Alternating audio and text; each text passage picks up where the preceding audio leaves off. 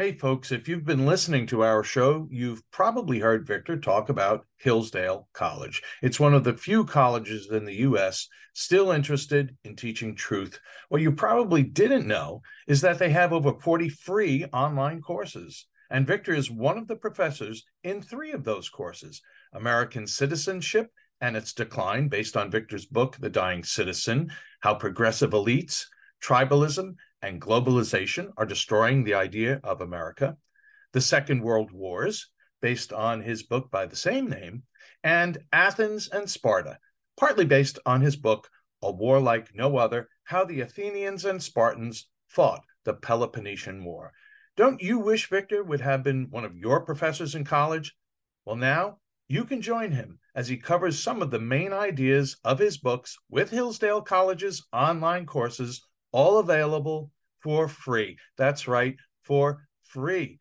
The courses are 7 to 9 episodes long, and they are self-spaced, so you can take them whenever and wherever.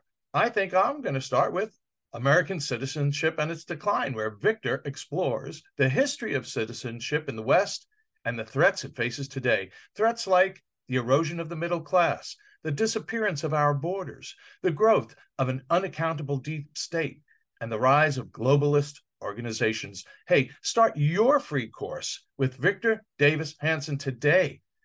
Go right now to hillsdale.edu/VDH to start. It's free and it's easy to get started. That's hillsdale.edu/VDH to start. hillsdale.edu/VDH.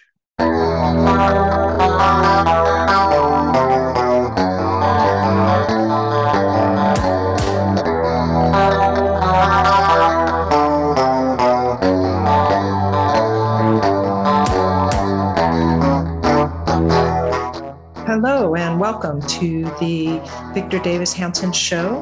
This is the Culturalist. It is dedicated to the events and people, past and present, that have influenced the way we live and the things that we value. This is a Friday edition. Victor is a classicist, philologist, military historian, and a pundit of all things modern. Let's just put it that way. And his supporters find him sober and judicious, and his critics, well, they get a little angry. So you can read their remarks, though, on his website under a rubric called The Angry Reader. His website is victorhanson.com, and please come and see. You can subscribe to it, and The Angry Reader is part of the subscription. We have a show on China today, but first let's hear a word from our sponsor.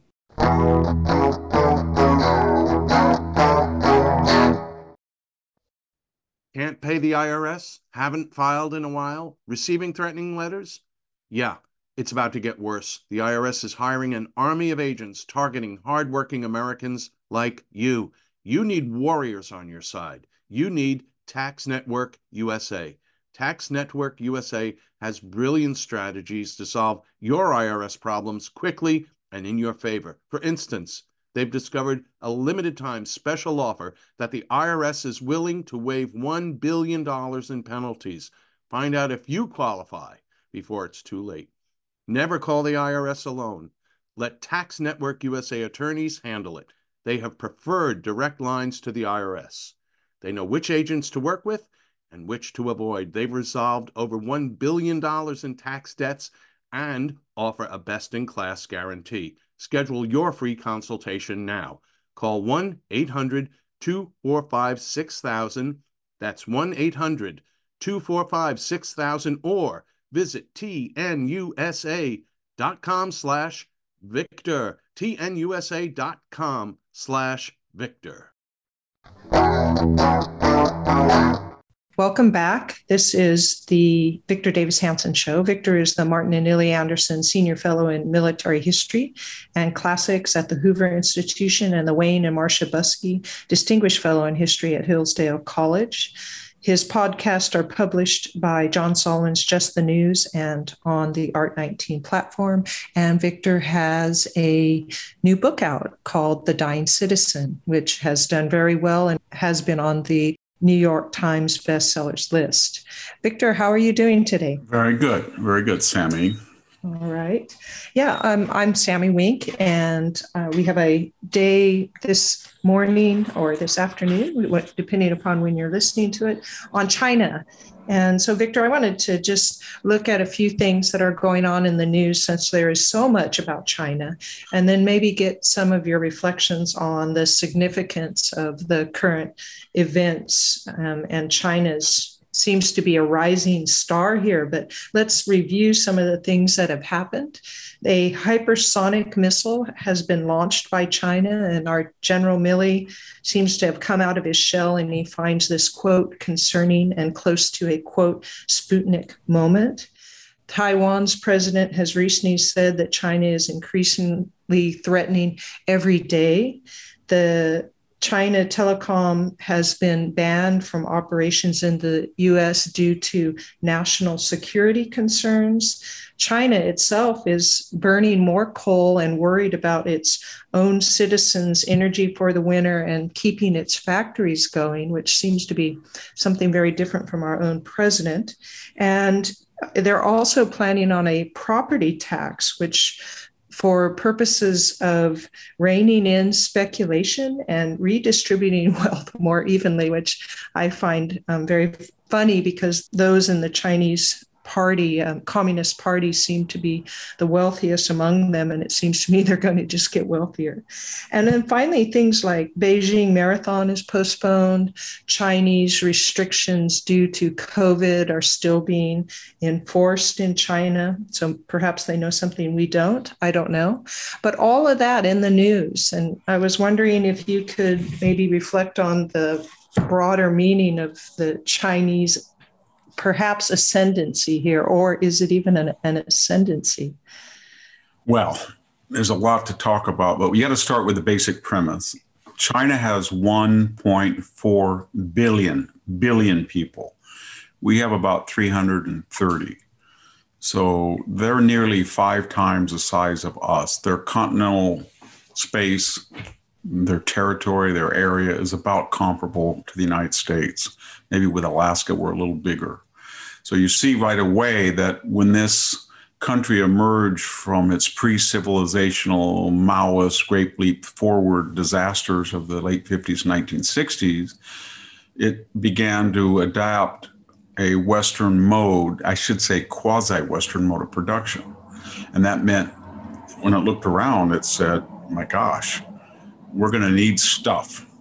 And so far, what it has done the last 30 years has invited Western investment in, and people outsourced or offshored or relocated manufacturing and assembly into this cheap labor market. And then people lived very, frugally, as they always had done in China, and it was working. But that didn't last too long. The wealthier and wealthier they got, and the more markets they appropriated, and the more they stole patents and copyrights and juggled around their currency and ran up surpluses, et cetera, people became wealthier. And they wanted air conditionings and cars and freeways and, nice vacation homes. And they started to have a Western mode, not of production alone, but of consumption. Okay. So then they look around the world and they think, well, wow, we don't have what we need. So they've started this Belt and Road or Silk Initiative where they go through Latin America and Africa, Southern Europe, and make ostensibly good deals. But actually, when you look at them, when they take over Naples or the Piraeus, or they go into Africa and mine rare earth, it's always exploitive. And they're bullying Japan, they're bullying Australia, because they feel that with their population and the size of the country and their technology and the money they're making, they're going to overwhelm the West.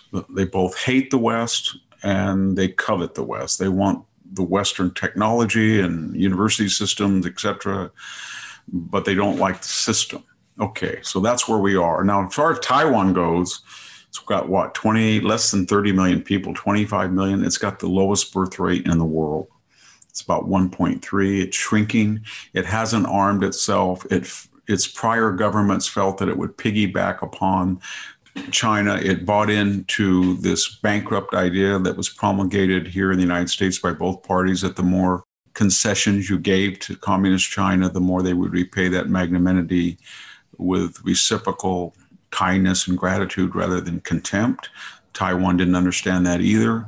And now we're in a situation where you've got 1.4 billion people with this fantastic amount of military hardware. They've got, I think by tonnage, they've got the biggest Navy in the world. And they're sitting right there off Taiwan, and they can take it. They just don't know whether it's worth the disruption in their markets, their international reputation, the blood, etc. But they can take it, and we can't stop them from taking it. We can deter them, but only by the use of nuclear weapons. And it's ambiguous where our treaty commitments lie to Taiwan. But now they feel that Joe Biden, after the Afghanistan skedaddle and the disruptions in the U.S. economy and the dependence apparently on Chinese goods, as we see in the port of Los Angeles or Savannah, where ships are backed up to the horizon, that this might be a very opportune time. So it's a dangerous period. Second, because of this huge amount of money that has been created through manufacturing and assembly and low consumption on the Chinese part, that is, they make a lot of money and they haven't spent until recently a lot on themselves, they have their tentacles throughout the United States and Western Europe. What do I mean by that? It just takes some people in the news. General Milley. How in the hell does the chairman of the Joint Chief feel that he could just get on the phone and call the head of the People's Liberation Army and say, you know, Donald Trump is a messy democracy, talk to Nancy Pelosi. If he orders something, I'm going to warn you about any preemptive aggressive action. That's crazy.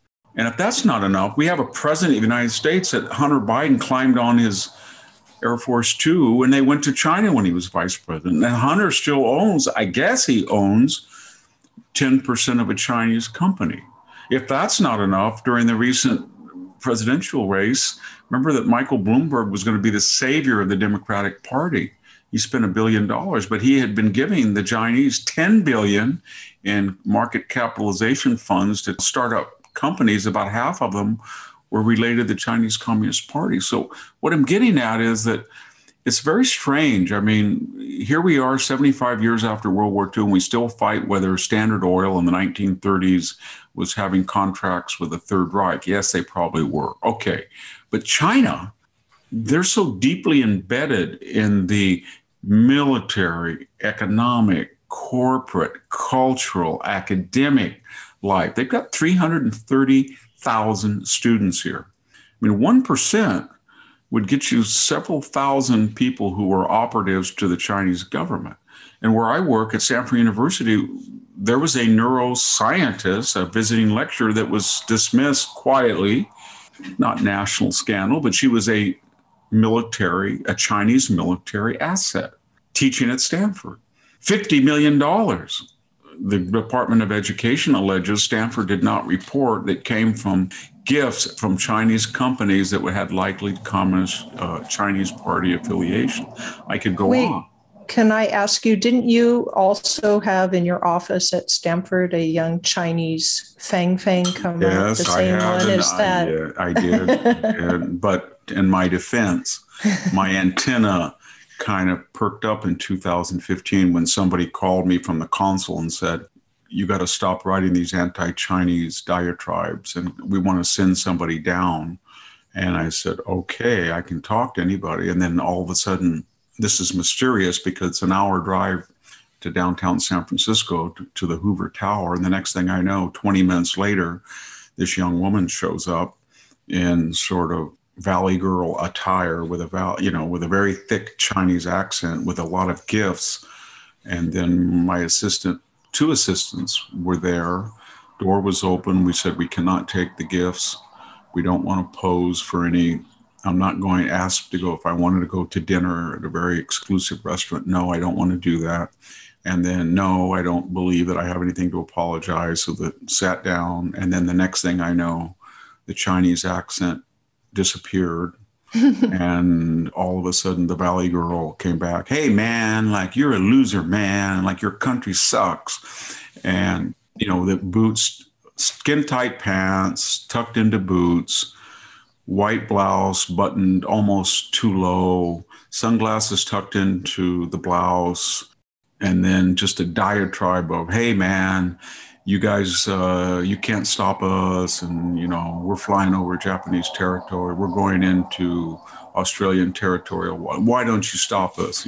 They were talking at that time about the last year of the Biden. I didn't know who it was. She was the same one as that. Yes, but she Congressman didn't have, Eric. Oh, go ahead. Swalwell. Yeah, but her name was not Fang Fang when she gave me a card, and I don't recall her exact title. But when she came on, both my assistant and I said, that's the woman that came in a few years ago.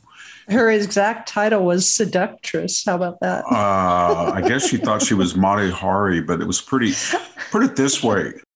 Just a phone call from the consulate, Chinese, if somebody calls you from the Chinese consulate and says they want to talk about something you've written, well, the only reason you would do that is to explore the Chinese military strategy or whatever they are. That's why I said, but I'm not stupid, not entirely. So I had people there with me because I don't know what the person was going to do. And I assumed that it would be at first an old guy about 90, but I wasn't sure about that. So when this person walked in that was in her 20s, I thought, wow. First thing I said to her, where is the consulate? Or the vice, oh, I am man. But it didn't say I am man. At first it was, I don't want to be insensitive, but she had a very thick Chinese accent, as if she didn't understand. And then it went, and then she said, oh man, I've been to school at CSU, man. I've been everywhere. I know your country better than you do. I don't understand your damn president, referring to Obama. Every country has a president that has his national interest, but you don't react when we push you. So what's the point? I said, you tell me. I think you're trying to lure us in to do something stupid. And I said, this was in the Obama administration. Yes. Her whole point was that I didn't understand that China was a friend to the United States as embolized by her being a valley girl, a valley in the sense of San Fernando Valley, up on American popular culture. Sure. And that I was too aligned with what she said, criminal Japanese World War II fascism. And she wanted to correct those beliefs, but she came in with a tea set, haiku book. Gosh, she wanted to go down on El Camino, a very swanky restaurant. And then I thought, very quickly, what I thought was, who would be stupid enough to fall for this? Eric Swalwell would. Of course he would. And he was a representative, up there in Danville or somewhere, 50 miles away. And then we learned that he was on the House Intelligence Committee. He's never denied that he had carnal relations with her. So just think of that. Here's a guy on the House Intelligence Committee, and he still is. And this operative goes all around the Bay Area, dropping in at campaign functions, trying to ingratiate herself with people who write columns or in politics. And that idiot thinks that he's so what? Masculine, good looking, debonair, that this naive Chinese woman is infatuated and they have relations and We still don't know what she learned from him, but he's an idiot. And anybody who would fall for that, it's got to be a narcissist. And he is a narcissist. But wasn't there also that economist that went over to China and they sort of took him around and entertained him? And then he wrote columns on how great it was. I was trying to remember everybody. Economist that did Look, that. Michael Bloomberg said that China was a consensual society, that the Communist Party rules by the consent of the governed. He said that. Yeah. And so when you have, the fifth richest man in the world or the fourth richest in the United States, and he's at one point was considered, had a considerable chance to be the nominee of the Democratic Party. And what did Bill Gates say? Bill Gates said in March, I think it was, of 2020, that China had done a great job in its handling of the virus. I thought, oh, that's really nice of you, Bill. So the people who let it out after engineering a killer virus and then let it out, whether accidentally or whatever, we're supposed to thank them after they basically blackmailed the WHO to lie about their complicity. And he says, and he was one of the first big major investors in China. So they've compromised the entire American elite, and they really concentrate on universities. I taught at a very well-known university. I won't mention the name, as a graduate program, 1 day a week for 5 years. My daughter had been a student there, and I had a lot of wonderful Chinese nationals, people from China that were students. But it was very clear to me that during the exams, they would talk to each other, they would compare notes, they would cheat, and then I would ask the powers that be, what do I do? Because I should fire them all or flunk them all. I said, no, they pay 110% of tuition. What can they know? Well, how can they help? I mean, they're not going to get A's, are they? And I said, no, it'll be hard for me to give them a C minus. And I'm not being ethnocentric. I would get an F if I went to China and tried to take an exam in Chinese. So I had a lot of admiration for them, but they were all children of very important people, or wealthy. I remember one that was a very pleasant person, and she came up to me and said, I want your advice on American cars. I said, who am I to say? I was driving a Honda, still am, the same car, 12 years old. And she said, well, I want to know Lexus, BMW, or Mercedes. And I said, I don't know. They all seemed overpriced for me. I didn't tell her that my father, who had fought the Japanese, and my mother, who was very anti-German because of World War II, said, do not buy a German or Japanese car. So I never had until my parents died, and I bought a Honda or a Mazda first. Anyway, long story short, I said to her, I don't know. That a day later, she came in with a 2-seat Mercedes. She goes, I got a steal. I said, how much? She said, $81,000. So this was a student. So there's something going on there, is what I'm trying to say, that members of, it's so ironic because these left-wing academics brag that of diversity, inclusions, and equity, and then they have 350,000 Chinese students here in the United States. And then China is, at the same time these students are here, China is doing this drumbeat propaganda that we are racist, xenophobic, racist.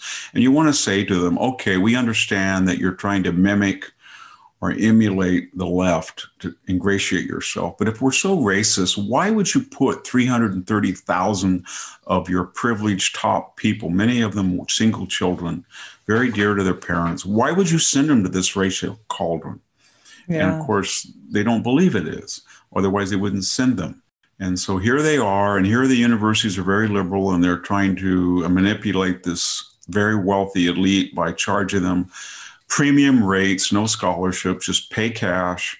And they're not worried at all when somebody gets arrested for espionage or for complicity with the Chinese government. And the vast majority of them, as even Left-Wing Axios magazine has written, I think the editor, a co-editor wrote that, an article. The vast majority of them are either high-placed children of high-placed government officials, or they are high-placed corporate leaders, because it's very expensive to come over here. And yet we're told that it's very insensitive to criticize this program. But what you seem to be telling me then is this China, communist China, the much ballyhooed classless communism, is actually a very hierarchical society and very class. It always was. The only difference now is magnitude. Mao and his clique were just like the Soviets who had their dakas on the Black Sea. You should read about World War II Stalin dinners that he put on. I mean, they were always, that's what communism is. It's a bunch of elite ideologues who say, you're going to do the following, but the ramifications, I'm not subject to them because I need privileges to make everybody fair. And that's what's so scary about the left today, when you start to hear John Kerry say, I need my jet to better promulgate global warming policies. Or you see Nancy Pelosi in her Napa ice cream factory house. Or you see Dianne Feinstein up in her Presidio Heights, Pacific Heights, later castle. Or you see Gavin Newsom can't even pay promptly the property tax on his 2 mansions. All of these people. What is Gavin Newsom saying? I want to have a more progressive capitalism during the COVID lockdown. Okay, start with yourself. Go out and get a real job first and pay your taxes like everybody else. But that's what communism is. It's not really, it's a very cynical idea. And that's what is so frustrating about it. It's always for a little elite. And that's what the Chinese are doing. They have this they have it's a big elite in China, given the fact they have 1.4 billion people. The thing that's even scarier right now, when we're doing this equity, inclusion, diversity, all of this McCarthyism, look what our chief antagonists have said about us. Here's Vladimir Putin with this big chest hair smile saying, wow, you guys are going full Bolshevik, aren't you? We did it before, and it didn't work out. It blew up finally in 1989. But, I think you guys should go ahead. Start destroying people's lives over incorrect thinking. Start having ideological constraints on market realities. Start, giving exemptions for politically correct incompetence. That's what we did. And I'm happy to see you do it. I'm just trying to be the wise old Vladimir Putin. That's what he said. And then we have the Chinese. Oh, go ahead. He said everything like that. Yeah. And he was kind of smiling. There were 2 points in his little lecture to us. One was, ha, ha, ha, don't ever lecture us about being illiberal when you've suspended your Bill of Rights in various First Amendment, Fourth Amendment, Fifth Amendment. And then I kind of like what you're doing, because I know from the Bolshevik experience, it weakens a society, both militarily, economically, and also politically, socially, and culturally. And that's good for us. That's his message. The Chinese message was just as delightful, but they were a little bit more subtle. Their message is, so this country is now in a Maoist state, and they're tearing each other apart just like we did with a great leap forward from 58 to 67. And they have a cultural revolution. They're putting dunce caps, more or less, to speak on people and attacking people for being, quote unquote, privileged. This is pretty good, because just as it destroyed us, it will destroy them. So you know what? Let's add fuel to the fire. So every time we say anything about COVID, or we say anything about Chinese market manipulation, racist, 19th century yellow peril, encampments of poor Japanese who they hate more than they hate anybody. You put the Japanese in internment camp, you hate Asians. And then they have this big Cheshire smile on their face and saying, keep going. Because every time General Milley says he's going to investigate white rage, you screw up in Afghanistan and we launch another hypersonic missile. So we don't know how it got there. Maybe it was ours. We don't know. But the point is that they love the commissariat, this idea that you take a large chunk of GDP, labor and capital and investment, and you put it into functionaries whose main job is to destroy economic activity. Only we call them what? We call them diversity czars, provosts of diversity, equity, and inclusion, HR directors, but we have millions of man hours per day that are spent in having people look over their shoulder and saying, oh, let me look at my syllabus. Do I have the word equity in? I got to put it in. I'm working at this corporation. I look around the boardroom and it's not proportionally represented. What am I going to do? So we're doing a lot of things that make no economic sense other than they retard economic growth. And they love that because they've been through it and they're not going to do it again. Yeah. So can I just ask, so given all of that, what should the United States be doing to deal with this if, as our government has recently said, banning their telecom, that it's a national security concern? So, how do you deal with China? Is it just... You know what? I read... As the editor of Strategica, we have entire issues on this, and we have brilliant minds. Chris O'Day, we have Miles Yu, we have Gordon Chang, you name it. And I'm at the Hoover Institution, Elizabeth Coleman. We have all these experts, but the one I prefer is David Goldman. I mean, he has actually been in the real world as a banker, a financier, an investor, the co-editor of the Asia Times, and I read him all the time. I know him, and he's not a Pollyanna or Sunnybrook Farm type of person. He's just warning us. He says, you are headed, you meaning us, he's not separating himself, but you, America, are headed for stagflation. You are printing money at a historic rate. We've never seen that amount of money poured into an economy. And what you've done, whether you don't know it or not, is you have showered Americans with money, and then you've destroyed the incentive to work, either by supplemental income for doing nothing or by discouraging employers in an era of possible high inflation from investing. Okay, and China's not doing that. And your R&D budget proportionally is smaller than China's, and they've got 5 times the people that you do. And when you look at latest technologies, or you look at artificial intelligence, or any of these barometers of what's to come, or the educational system, we're throwing out meritocracy. We're throwing out the SAT. We're throwing out the ACT. We're throwing out all of these things. We're saying they're constructs.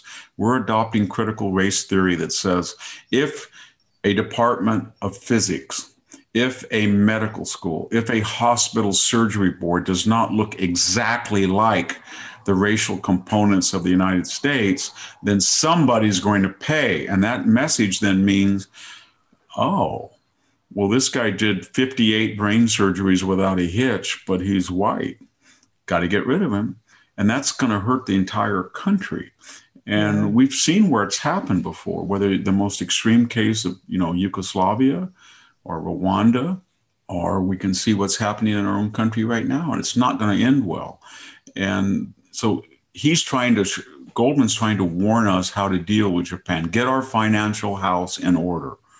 Stop printing money. Start investing in research and development.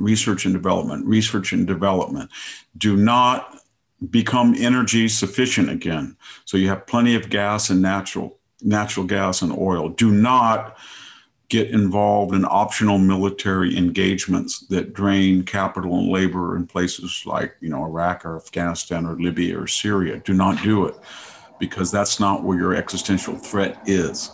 You can handle it without going on ground. If you want to get rid of Soleimani, get rid of them. If you want to get rid of Baghdadi, get rid of them, but you don't have to go in there and create, a gender studies program at the local university, a pride flag, or a George Floyd mural.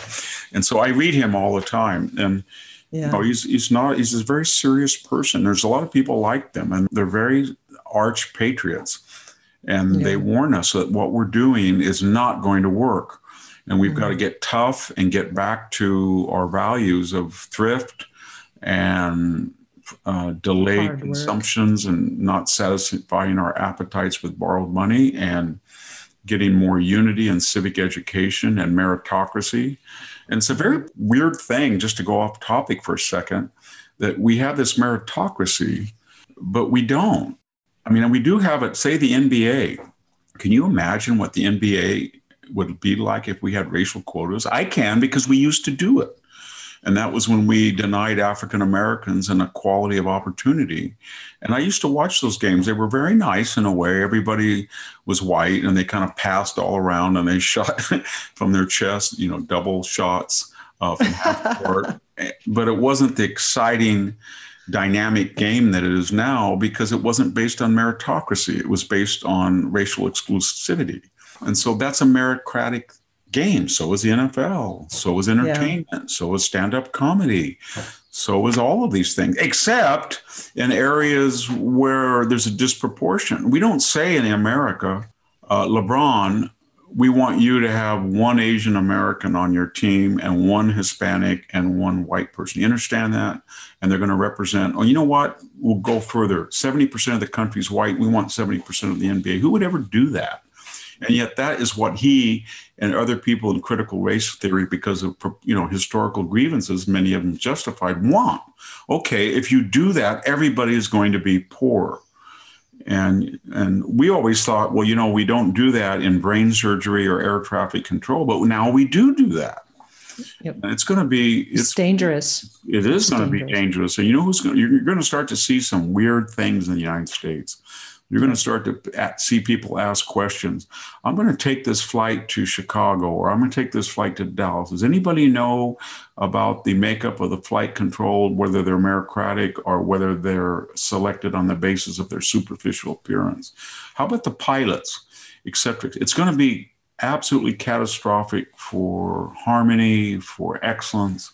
Yeah. The weird thing about it was not needed, because we were starting to achieve a natural equality of opportunity that resulted in a pretty advancing and progressing equality of result, where we started to see people in the highest levels of, when I look at the Hoover Institution and I look at the many people there, who have I been closest friends because I admired them? I liked Hiram Skinner, I liked Shelby Steele, I liked Tom Sowell. Those are basically the three people that I talked to my entire 20 years there. What do they all have in common? I don't even know what they have in common. They're very interesting. They write a lot of good books. They're very well read. They also happen, incidentally, to be Black. It doesn't even register to me. I think I've been with Tom Sowell at 100 different lunches over the last 20 years. We used to go every 2 weeks. I don't think he ever mentioned once to me that he was Black. Yeah. He did mention about all the faulty logic in people that were of all different colors, but it wasn't essential to him what color they were. And I've been with Shelby Steele almost as much. And I don't think we've ever talked about, oh, I'm Black or I'm white. It just didn't occur. It didn't occur because their ideas were comparable or superior to people where I work. And they did it all on their own. They were very accomplished. They were. And I think my experience from teaching mostly minority kids is there's zero difference in IQ or DNA at all. I've had mostly Southeast Asian students, Mexican American students, Mexican national students, poor whites, and African Americans. And I look back at 21 years of teaching, and to the degree there were any differences that mirrored superficial appearance, or it was cultural, or it was nobody in the family had been to college, or especially with poor whites. If you've got somebody from Tulare that nobody had ever been in the family and there had been a history of this and that, it was your challenge as a professor was to inculcate study habits. And you could do it. And the same thing was true of other people. But I never saw any difference in natural intelligence. That's where we need to get back to. Yeah. So can I sort of sum up what it sounds like you're saying to me, that all this racializing of everything in America is leading to a mediocritizing of our culture and, the produce of that culture, the outcomes of that culture, while we're facing a Putin and a Xi Jinping who are focused on national strength, which rallies their citizens around them. And they are the two most racist countries in the world. Putin, the Russians are very race conscious, and the Chinese are more race conscious. They've got over 1.5 million Uyghurs who they're in forced labor camps, not just because they're Muslim, but because they feel they're not Han Chinese. And as I mentioned earlier, during the initial days of the COVID pandemic panic, they began, rounding up African students in Beijing to have them tested as if they were not letting them into McDonald's. So they are a racist country. And yet they are accusing us of being racist, a pluralistic, multiracial society. And believe me, if I or you want to go say, I've loved Chinese history, I love Chinese culture, I'm going to go move over to Shanghai and be a full-fledged Chinese citizen in the very manner that people from communist China come over here, they get a degree, I like America, I want to be a citizen. They can do it, you and I can't. And if you, by some mechanism, had $1 billion and they said, well, if you have $1 billion, you can become a Chinese citizen, they still would never accept you. You could never, ever be a top official in the Chinese Communist Party because they have a racial component to how they evaluate people. And that's what's so frustrating, is that these stupid Americans are the most racially tolerant people in the world, the most pluralistic, and they are being lectured to by racist countries, and they take that lecture seriously. Yeah. And it drives me nuts. And we're in the middle of an existential, as you say, Cold War. Yeah. And so on that note, stupid Americans, unless you want to add something to that, we are at the end of our time right now, Victor. But thank you for laying out all of the peculiarities of our international relations with China. We appreciate that. Well, thank you for having me. All right. This is Victor Davis Hanson and Sammy Wink, and we're signing off. Hey there, it's Amanda Head, and I am thrilled to introduce to you my new exciting podcast, Furthermore with Amanda Head, broadcasting weekly from sunny Los Angeles, California, and brought to you by the dynamic Just the News Podcast Network. On this fresh and engaging podcast, I delve into the latest news with a little bit of a twist, exploring the furthermore of every story. But this isn't your typical run-of-the-mill news commentary or politically charged program. I interview a diverse range of guests, including business leaders, entertainers, musicians, educators, experts, politicians, and many influential figures from both the United States and around the world. So why not make your Mondays, Wednesdays, and Fridays a little more interesting? Tune in on your preferred podcast platform and discover Furthermore with Amanda Head on Apple Podcasts, Spotify, or wherever you listen to your favorite shows. And don't forget to hit that follow or subscribe button and be sure to download the latest episodes. I can't wait to have you join me on this exciting journey.